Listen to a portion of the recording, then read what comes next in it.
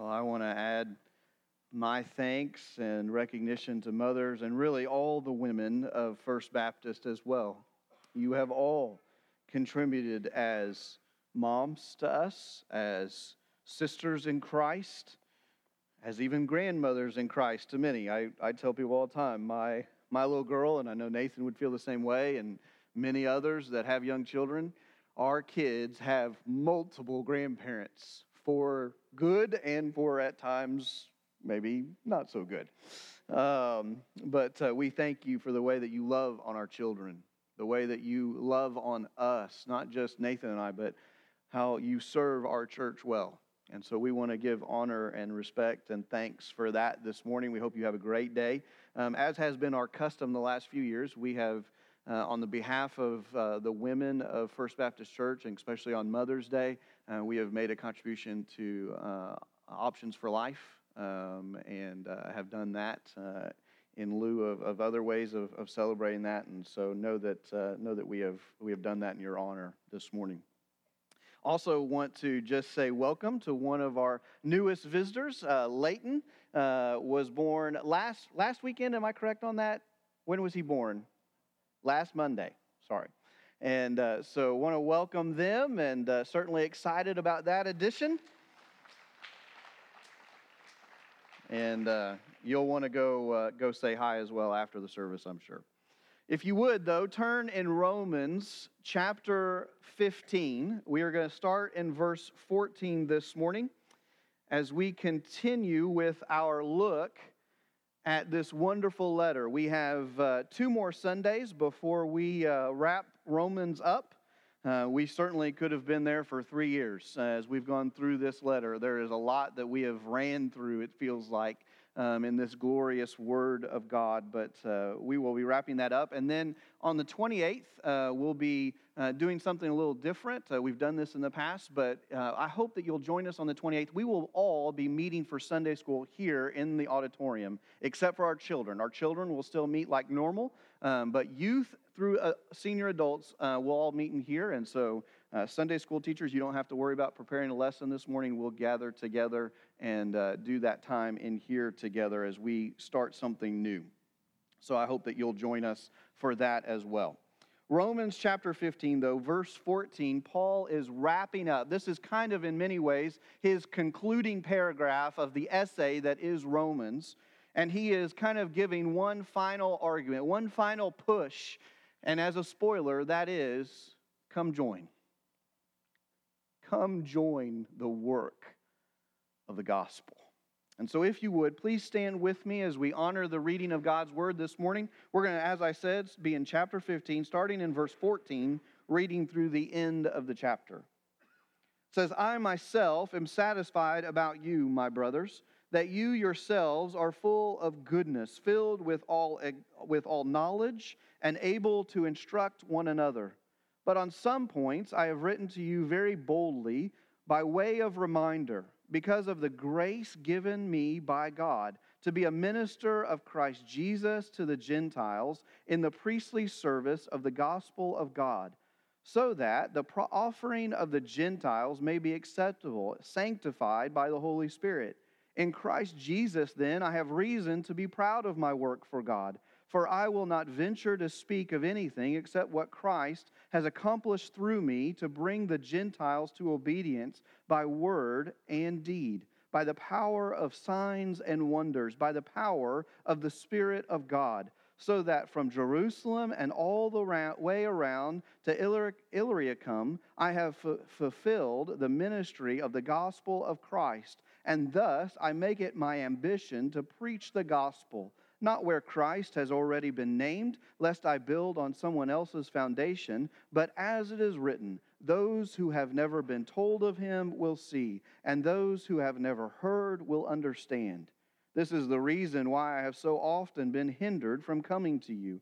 But now, since I no longer have any room for work in these regions, and since I have longed for many years to come to you, I hope to see you in passing as I go to Spain, and to be helped on my journey there by you, once I have enjoyed your company for a while.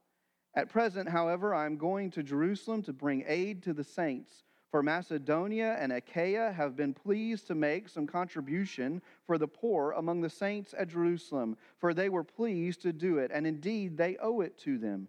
For if the Gentiles have come to share in their spiritual blessings, they ought to also be of service to them in material blessings. When, therefore, I have completed this and have delivered to them what has been collected, I will leave for Spain by way of you. I know that when I come to you, I will come in the fullness of the blessing of Christ. I appeal to you, brothers, by our Lord Jesus Christ and by the love of the Spirit, to strive together with me in your prayers to God on my behalf, that I may be delivered from the unbelievers in Judea, and that my service for Jerusalem may be acceptable to the saints, so that by God's will I may come to you with joy and be refreshed in your company. May the God of peace be with you all. Amen. Let's pray. Father, we come before you, and we do so knowing with great thankfulness and great humility that there are many that we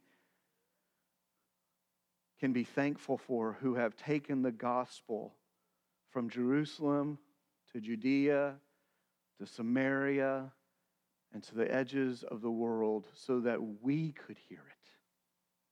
That there are parents and grandparents and aunts and uncles and Sunday school teachers and deacons and pastors and co-workers who have cared enough for us that we may hear of the love of God, that we may have a relationship with you, that we may have the hope of heaven, the hope of resurrection and a new earth and a new creation forever and ever.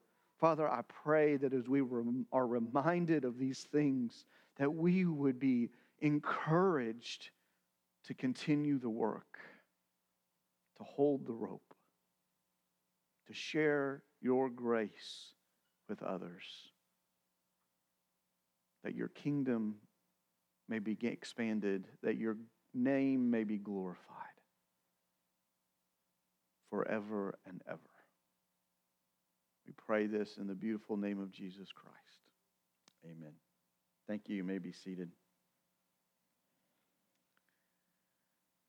As we look at this passage in chapter 15, we are reminded that as Paul invites us to join in the work of the gospel, that he has set the foundation for that in the first 14 chapters. And so as our custom is, when looking at Romans, it's important for us to go back and to review those chapters that we may understand what message it is that we carry to the rest of the world. If we are to go where Jesus' name is not proclaimed, if we are to go where his name is not known, then what message do we carry with us? And so it's important for us to review these things, to stamp them in our hearts so that they are immovable, so that they become so natural to us that they flow off of our tongue and out of our actions.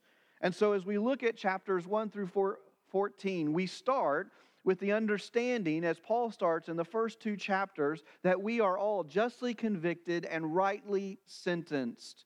That each one of us has committed sin, that each one of us has committed treason against the Most High, that we have all sinned in one way or the other, whether it is disobeying our parents, or whether it is cheating, or whether it is something that we would consider bigger as murder or adultery, or whether it is one that we are all guilty of, which is putting something above Christ in importance. That we have brought something higher than he is, and we have sacrificed everything for that, that we have sacrificed our time and our relationships and other things so that we may have that we may, in a way, worship that, and thus committed idolatry. We are all guilty, though. Not one of us can stand before the throne and say otherwise. And because of that, we are rightly sentenced. A guilty person is due a conviction and a sentence. They are due consequence. And the consequence for sinning against a holy God is simply hell. It is separation from God for eternity in a place of torment, away from all His blessings and His provisions. And if that sounds harsh, it is because it's meant to be weighty. It's meant to open our eyes and go, whoa. And yet, Paul continues on with the good news, and this is the message that we proclaim, that though we are all justly convicted and rightly sentenced, that we all have an opportunity to be justified by faith in Jesus Christ. That Jesus, God, came in the flesh to live a perfect life, so that He wasn't, and it was important that He was perfect so that He was not due a consequence. He didn't have to pay His own debt because there was none. And so instead, He looked at our situation and took our debt. He took our punishment. He took our torture. He took our separation from God upon Himself on the cross, that He may pay for it in full.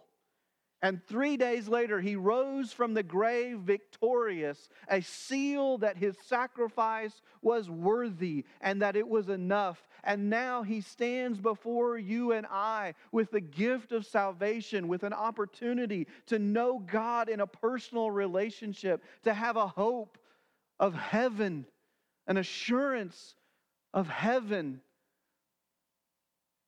And He holds it out before us that those that would have faith in Him, that would trust Him, that would follow Him, would know those things, that they would know salvation.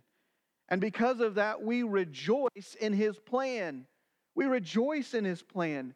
That now we are no longer enemies of God, but now that we are His children, that we have peace with Him, that we're secure in that grace, that we can never lose it, that we rejoice in our future while also rejoicing in this life. Paul says, because of all of these things, we are to present ourselves as living sacrifices. Because we were once lost and now have been saved, because now we rejoice over all these things, now we should present our bodies as living sacrifices to say to the holy God, the King of Kings, the Lord of Lords, what would you have to do with me? What would you do with my life? What would you do with my gifts and my talents? What would you do with my time and my words? How would you have me to serve? And we've seen different ways that we do this, that we serve not just Him, but we serve others, that living sacrifices are transformed to look more like Christ, that living sacrifices act different, specifically against our enemies, that we are to be good citizens, to love others, to wait earnestly for our King, that we are to bear with one another, that we are to rejoice in this life for the promises that are to come, to rejoice over what He has done, what He is doing, and what He has promised to do in the future. Paul says these are the things that we glorify in. These are the things that we worship. These are the things that we live for. And so as we come to chapter 15, he says, okay, now join me in this work. You have been given this incredible message. Many of you have accepted it and have trusted Him with your life, and you desire to follow Him. Then let's do the work. Join with me. Now it's interesting as we start here, Paul starts by showing you his own work in Christ, how he is involved in this message, how he is involved in this mission, so to speak.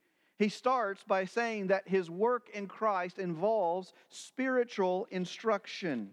Going back to chapter 15, starting in 14, he says, I myself am satisfied about you, my brothers, that you yourselves are full of goodness, filled with all knowledge and able to instruct one another.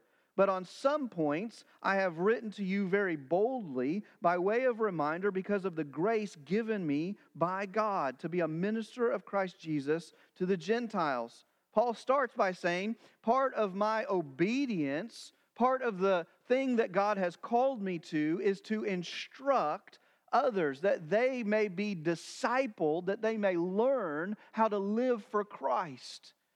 And in this work that he does, this spiritual instruction, it's interesting that it's not just his job, but notice that he commends the church at Rome that they are able to instruct one another.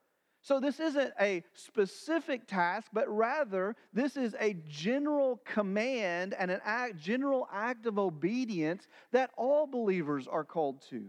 We look at Matthew chapter 28, the very end, as Jesus is leaving his disciples to go back to heaven, and he says this.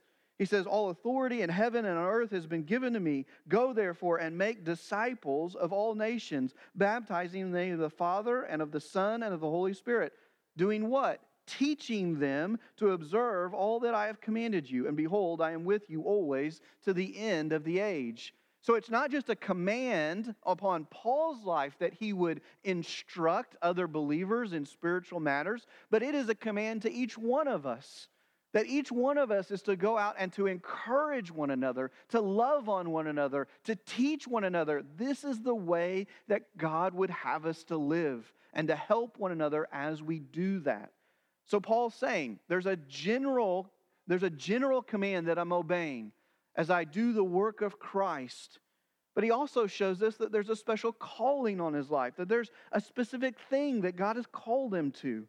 Going back to verse 16 again, he says, to be a minister of Christ Jesus to the Gentiles in the priestly service of the gospel, so that the offering of the Gentiles may be acceptable, sanctified by the Holy Spirit. So he says that I have this general command of obedience, that I would instruct others in spiritual matters. But I also have a special calling on my life to the Gentiles. You'll remember, the Gentiles are non-Jewish people. And it's not everyone's calling. We have James, the brother of Jesus, stays back in Jerusalem, and he is a pastor at that church. And he ministers largely to Jewish people. He wasn't called to leave Jerusalem. He was called to stay there and to minister where he was at. Paul says, this calling was meant for me. This is my gift. This is how God is leading me. And certainly he wasn't the only one. We see Apollos is doing the same thing. Timothy joins Paul in his journeys to do this very thing. There are others that are involved in this act. But Paul knows that God has put a special calling upon his life and a special gifting in his life to do this. He says, I am meant to go where the name of Jesus is not proclaimed, is not yet known. Not everyone is called to do that. In fact, I joke that to do that, to be a missionary in a culture that is not your own, you got to have a screw loose. I literally lost mine. Okay, some of you know the story behind that, but you have to be a little different. Not everyone's programmed that way. And he's programmed you for something. And for Paul, it was this. And so he boasts that he has been given this special ability to go to the Gentiles beyond just the general obedience that God has called him to.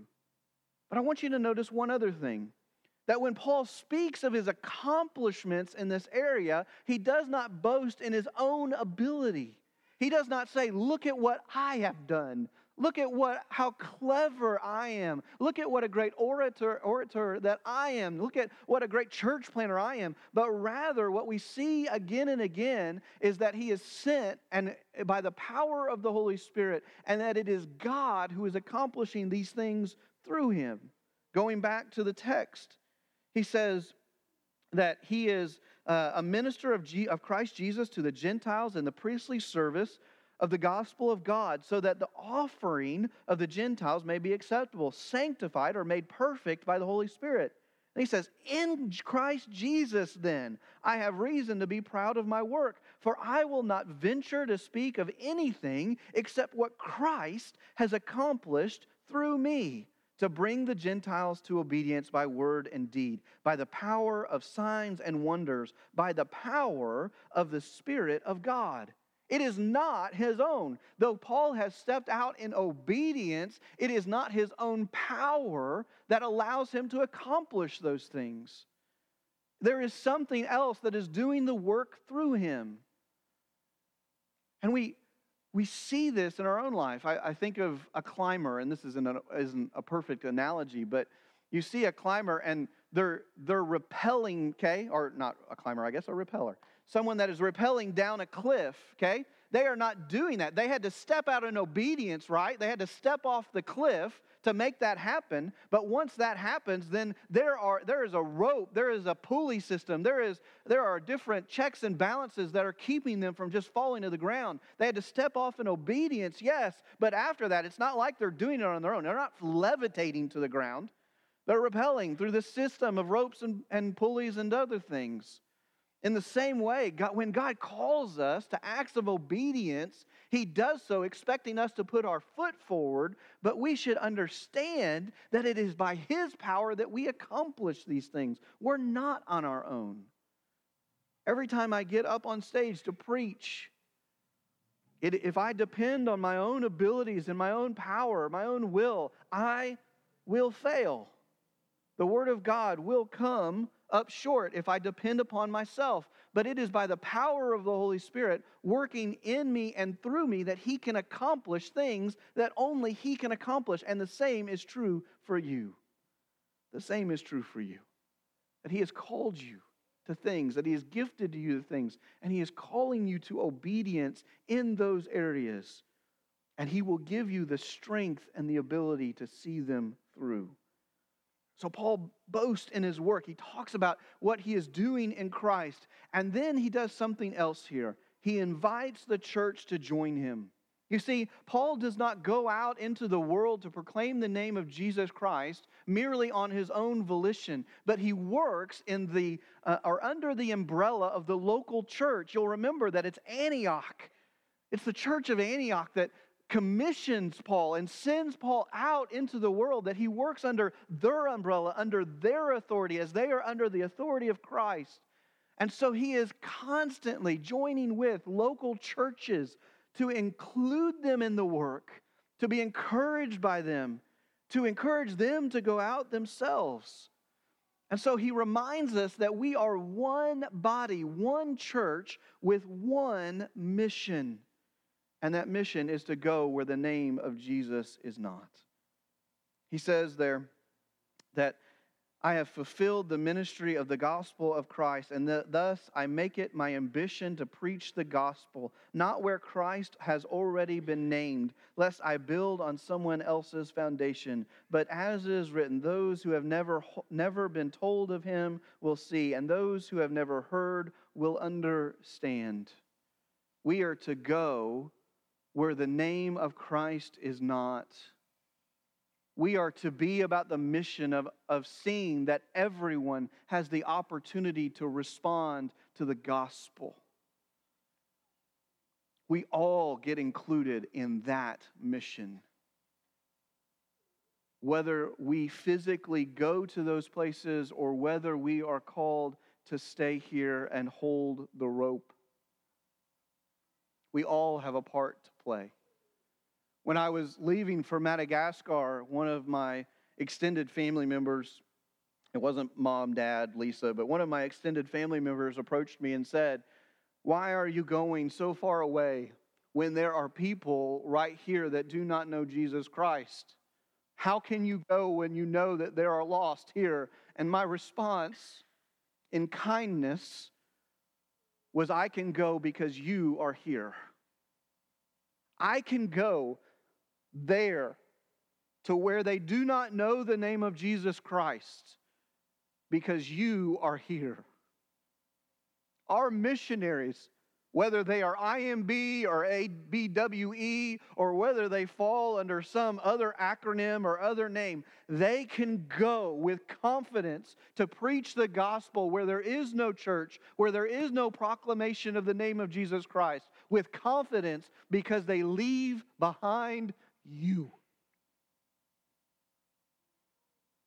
And we have a responsibility as we hold on to that rope to proclaim the name of Christ where the name of Jesus is not, in the hearts of family members, in the hearts of co-workers, in the hearts of community members, in the hearts of those that we come into contact with on a regular basis.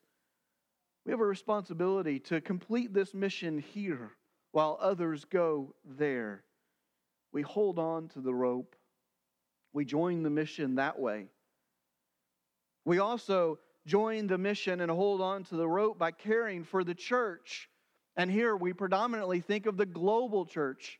You see what he says, that he has been limited from coming to them, because at the present, however, I am going to Jerusalem, bringing aid to the saints. For Macedonia and Achaia have been pleased to make some contribution for the poor among the saints at Jerusalem. For they were pleased to do it, and indeed they owe it to them. For if the Gentiles have come to share in their spiritual blessing, they ought to also be able of service to them in material blessings. Paul says to be a part of the mission of the church, to take the name of Jesus Christ to where it has not been heard, it means that we also care for the church.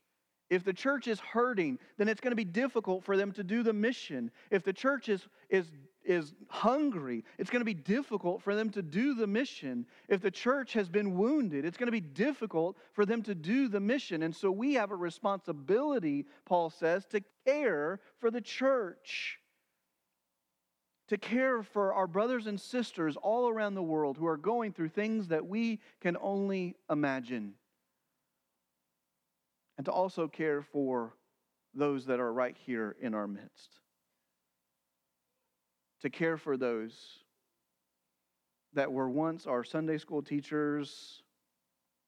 To care for those that were once our bus drivers and those that cooked food for us, that have presented us to the gospel, that now they go through a different stage of life, that we come alongside them to encourage them and to love on them because they blessed us spiritually. Now we in turn bless them.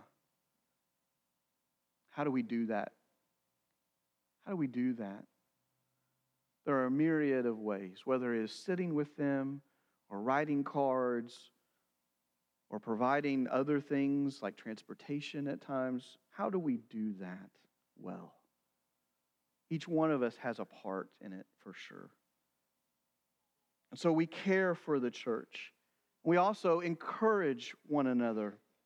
Paul says in verse 30, I appeal to you, brothers, by the Lord Jesus Christ and by the love of the Spirit, to strive together with me in your prayers to God on my behalf, that I may be delivered from the unbelievers in Judea. In other words, he's saying that I won't face persecution, and that my service for Jerusalem may be acceptable to the saints, so that by God's will I may come to you with joy and be refreshed in your company. May the God of peace be with you all. Amen. So we join in this mission as one body of Christ to go where the name of Jesus is not, to care for the church, and to encourage one another. How do we do that? Paul gives us a great hint. He says here, pray for me. We have said this many times over. But the best thing that you can do is pray for one another. So many times we say it in passing, right? We say, well, I'll pray for you, or I'll pray about that. And it's just a way to kind of flippantly end the conversation. But do we understand that praying for each other is the most important thing we can do? That Paul's plea here for them to pray for him, he knows that that is the best thing that they can do. You want to know how to love your pastor, how to love your associate pastor, your staff, your deacons, your Sunday school teachers, the people that take care of your kids. You want to know how to love fellow church members? Pray for them. Pray for them. Tell them that you're praying for them. Come alongside them and do it. Say, pull them off to the side. Grab them during the service or before or after. Go, friend, brother, sister, I know that you're going through this. I want to pray with you. It is the best thing that we can do for one another. It's why on Wednesday nights we set aside a time to do that. It's why on Wednesdays from noon to 1 we have a time when we can gather together as brothers and sisters dedicated to prayer. It's a come and go thing. It's why we have a prayer guide that sits out in our lobby, and we encourage you to take one and to contribute to it. There are times that we need to have others pray for us. That we would say, hey, this is what the season of life that I'm going through. And those can be highs and those can be lows. So we encourage one another through prayer. We encourage one another through encouragement, obviously, that we just say the words that we say. And we do it through hospitality. He says here, so that God's will, I may come to you with joy and be refreshed in your company. One way that we encourage one another is through fellowship. Just gathering together with one another, reminding us that we are not alone, that we walk in this mission together, shoulder to shoulder, one in front of the other, that we may go out into a world that needs Christ as one. That when we suffer, that we don't suffer alone. That when we rejoice, we don't rejoice alone. That we do those things together. And that means we fellowship. That means we show hospitality. That's the reason that one of those tags was fun. Oh, that the world would see us as more than just a group that gathers on Sunday, as a bunch of sad, wet sacks on the side of a sidewalk, but they would see us as a people that enjoy life to the fullest because of what He has done for us.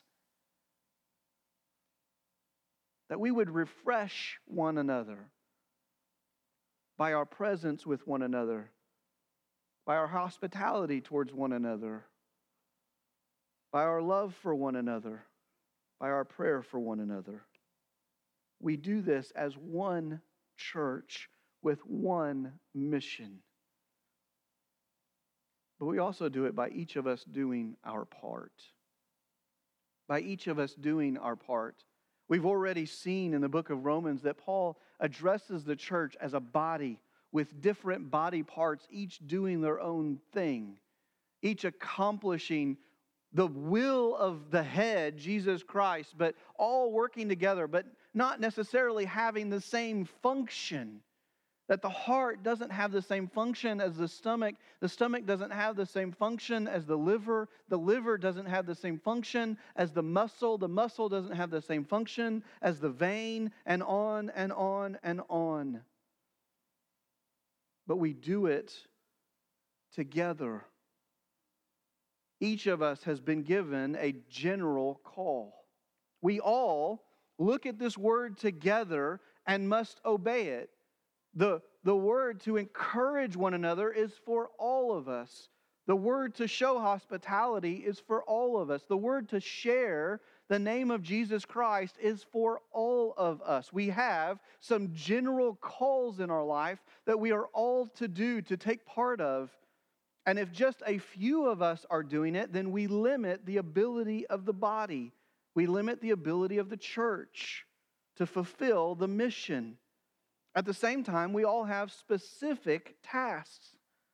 Just as Paul had a specific task, you have a specific task. God has given you a passion. He has given you a job. He has given you a gift, a talent, a time, a resource. He has put things into your life with the intention of you using them inside of the church for the benefit of the mission and for other church members. The question is, are you doing that? Are you doing that? Can you say that by the power of the Holy Spirit, and I'm jumping ahead a little bit here, but by the power of the Holy Spirit, that God is using me in the body, that I may encourage others, that I may help hold the rope, that we can complete this mission? God has not put you here by accident, friend. He has not put you here that you may merely consume music and a message on Sunday morning. He has put you in this place with this body of people, with this mission, with your gifts, so that you may join in. But again, we don't do it alone. We do it by the power of the Holy Spirit.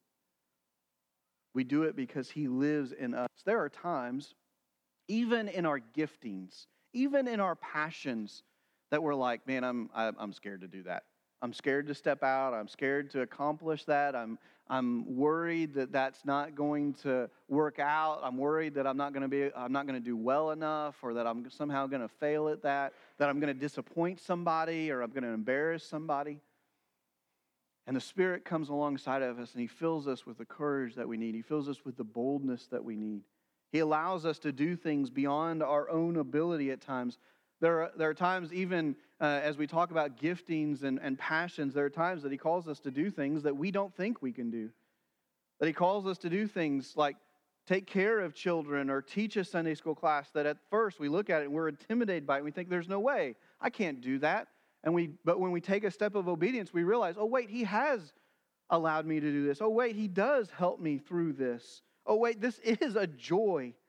This is a pleasure as we see God work through our lives, even in those things that we didn't think we could do at first. We each hold the rope, but we have to hold it together. We have to hold it together.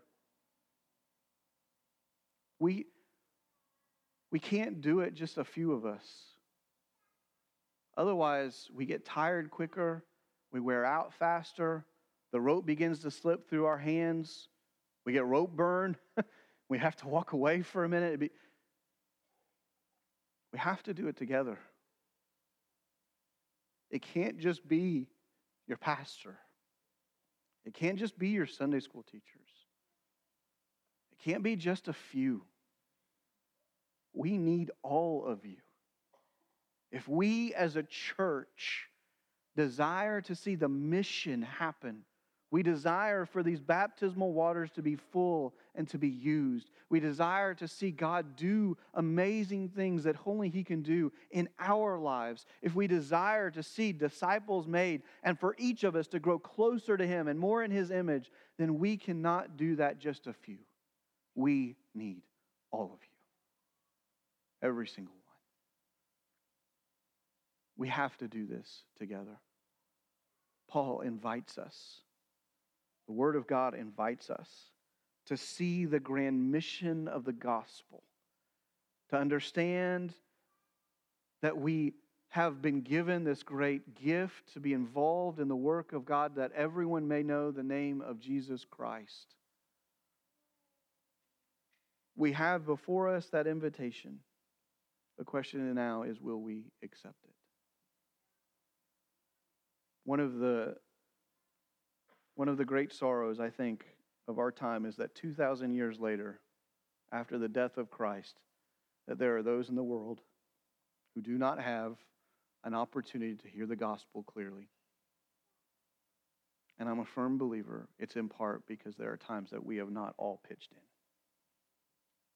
Because we have all not done our part. And we have allowed it to slip through our hands. Brothers and sisters, there are those in our community that have not heard the gospel clearly. Let it not be said of us that we let the rope slip through our hands. I'm going to ask the praise team to come back and for us to have a time of response. Maybe this morning you're a believer and you know God is pushing on you right now and He's saying, join, get involved. You have gifts and talents. You have things that I've given you. It's time for you to be active, and you would just make the commitment this morning. Wherever you lead, I will go. Maybe He's calling you to something far more drastic than that, far different than that. Will you say, wherever you lead, I will go? Maybe this morning you have been visiting with us for a long time. And this morning you would say, hey, I want to be a part of that work. I want to be a part of this family. I want to use my gifts and talents here. Will you answer the call wherever He leads, I go? Maybe this morning you've never had a relationship with Him. And this morning you hear truly for the first time, I have made mistakes. There are consequences for those mistakes, but He offers forgiveness. He offers life. And you would say, I want that this morning. Will you come to Him this morning in repentance to say, I am sorry. Please forgive me. I want to follow you. will you know life? Will you commit and say, wherever he leads, I will go? Let me pray with you. Father, we come before you this morning and we are thankful again that you saw fit to work through others, that you saw fit to work through local churches all over the globe throughout the centuries, that the gospel may come here in this time and in this place, that we may have the opportunity to hear it, that we may have the opportunity to respond, that we may have the opportunity to be a part of the kingdom and the church, that we may know that our sins are forgiven and that we have life eternal awaiting us, that we may share in the power of your resurrection. We are thankful that we have the opportunity to serve you, to let others know that they can have the same assurance, the same life, the same joy. Father, I pray this morning that we would grab hold of the rope, that we as church members, as those that have been saved by Jesus Christ and placed here and now and this place and this time, would grab hold of the rope to do our part. That together we may see incredible things happen by your leading, your guiding, and your Spirit. Father, thank you. We pray this in the beautiful name of Jesus Christ. Amen.